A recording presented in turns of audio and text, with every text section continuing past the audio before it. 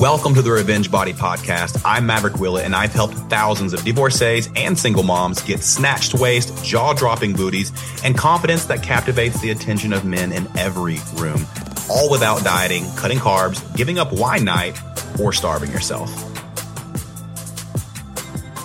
What's going on, y'all? Episode 1 of the Revenge Body Podcast.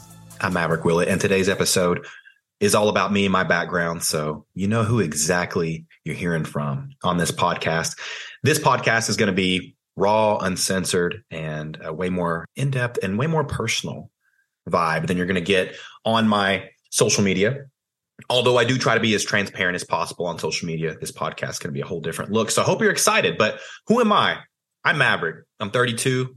First and foremost, I'm a dad. I have a 2-year-old son named Denver. He looks like he's 5. He's gigantic. Not sure where he gets it, right? No, but he's awesome. He's healthy. He's happy. And I'm so grateful for him. He saved my life. I know that a lot of parents may say that, and I know what that means now. He truly did help me. He was the catalyst for me at a very difficult time in my life when I was essentially at rock bottom. And so he whenever I look at him, I'm just filled with so much joy, so much hope, and so much gratitude for life.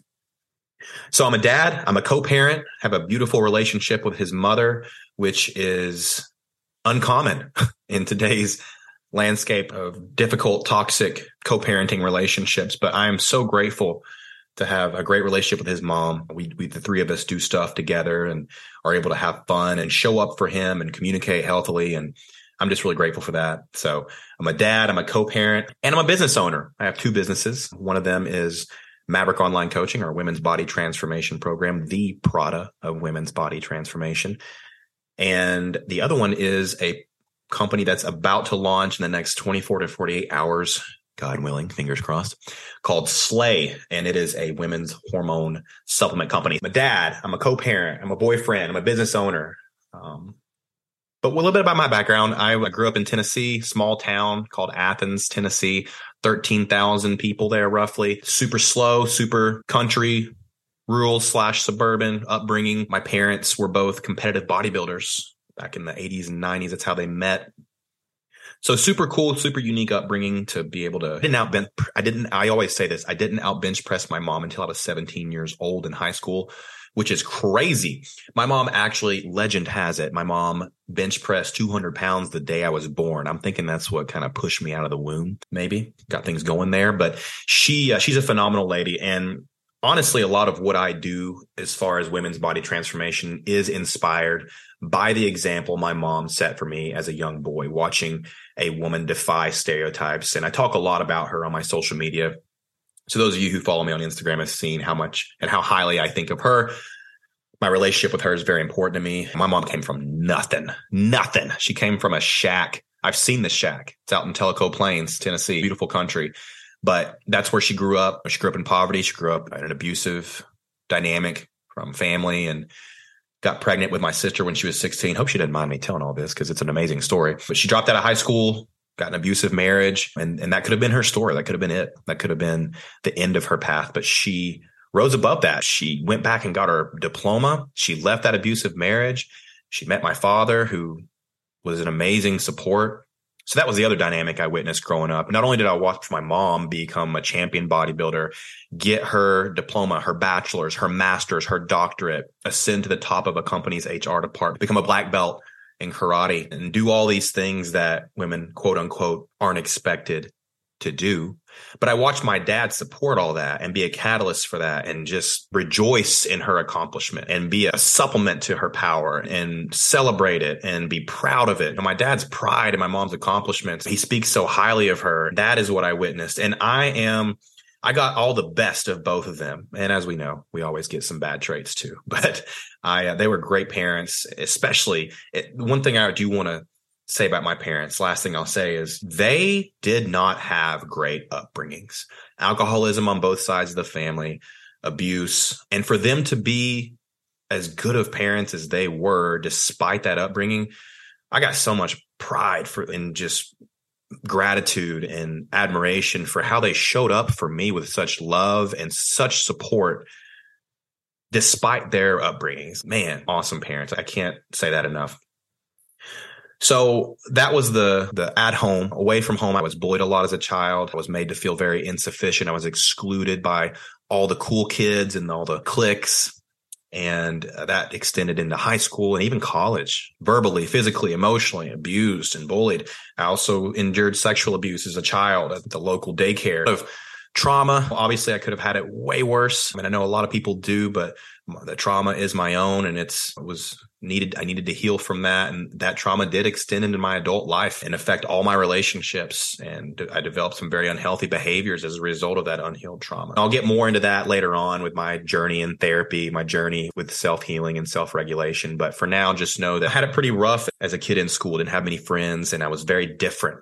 Some might say weird. I had some interests that didn't fall with the crowd. I loved Pokemon, and I loved video games, and I loved imagination. And I always played these simulation type video games like The Sims and games where I could create my own life essentially as a form of escapism from real life, which was bullying and being mocked and made fun of and etc. So from that, I developed a lot of insufficiency. I developed a lot of complexes with feeling inadequate and built a life to an extent to escape those things and never feel those things again. But again, we'll get to all that more on later. I think that will be very helpful for both women and if you have spouses, boyfriends, brothers, fathers, etc., who deal with unhealthy behaviors. I think that will be helpful for them.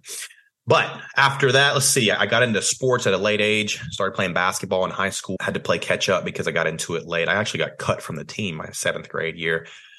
And that coach was actually pretty abusive as well. Made me want to quit, told me I should quit, didn't ever let me play even when we were up 30 points. And that did teach me a valuable lesson of what it was like to not be good enough to play and to not get a participation trophy and have to work my ass off to get better and improve to where I was good enough to play. And I did just that. My dad, I actually remember this is one of the coolest things my dad ever did for me. He did it multiple times in my life. I went to him and I said, I want to quit. I want to quit. Or actually, you know what? He asked me, he goes, I went to him and I was like, I was telling him all the things going on, how I felt. And he goes, do you want to quit? And I said, yeah, I think I do. And he said, too bad. You're not going to quit. And I'm so thankful for that because he instilled in me a resiliency and a grit to where quitting was just not in my vocabulary. And that has served me in so many ways. It served me in the military. It served me in business. It serves me in life. It served me with turning my life around because I just don't know what it's like to quit. I don't fucking quit no matter what. I'm like a cockroach. You just can't kill me. And I truly believe that a lot of success hinges on just outlasting those who do you take the easier route of quitting when things get hard. So I have my dad to thank for that. Play basketball. I was fortunate enough to play basketball in college on a very prestigious, successful program. I had a decent career. I was an average at best player. I had some injuries I had to play through. And I was fortunate enough to get conference MVP my senior year. After college, went into the military on a special operations contract as an Army Ranger.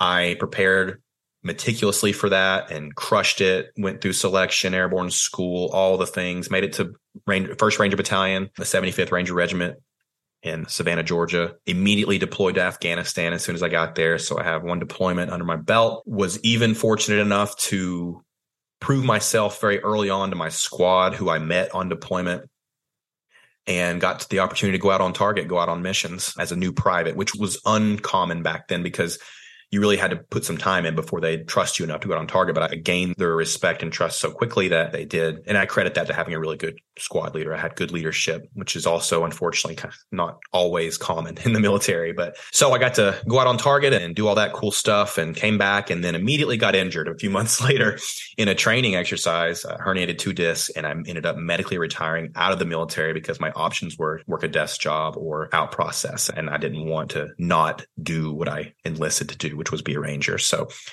I medically retired.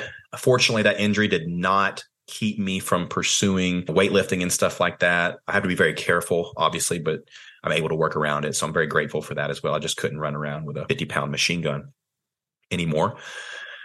And so after the military, I worked a few different jobs. I struggled to find my place in civilian life. My first job out of the military was Enterprise Rent-A-Car in the management trainee program. And let me tell you, that job taught me a lot of patience, empathy, compassion, and self-awareness, because I did not have any of those things coming out of the military. I was awesome in sales. I was very intimidating and convincing, but my emotional IQ was like a toddler. So I really had to work on that. And I remember several meetings with my boss where he's like, "Hey man, you're a dick." And I was like, "What?" I just had no awareness of it. And I really had to work on that. So that job was really good for me. I learned a lot. From there, I tried to be a financial advisor, and that didn't work out. I had to pass the Series 7 to do that. And to pass that exam at the time, you had to make an 82. The first time I made a 80.7 and it rounded up to an 81. So I failed by 1 point. I was devastated, went home, went through the process again, went through the course again. The second time around, and this is a 3-hour drive to Atlanta to take this test, mind you, I made a 81.4 and it rounded down to an 81. So I failed that exam by 1/10 of a point. And I remember going home. I didn't call anybody on my way home. I was so ashamed and devastated. I went home and I was in the driveway. My dad met me in the driveway. We just sat there for a while and he said, "You wouldn't have liked that job anyway." So I took that as the universe giving me a sign that it's not what I was meant to do. And it sure as hell wasn't. From there, I worked in a factory for 6-7 months. Actually, that's the company that my parents both worked for. I was driving a fork truck in a toilet paper plant on swing shift, 12-hour shifts. Did that for a few months. Then I took off to New York to pursue acting. That didn't really stick with that very long, not long enough to see any kind of traction. And ended up in Florida. Met a woman that brought me down to Florida. That didn't work out. Stayed, met another woman, had a child.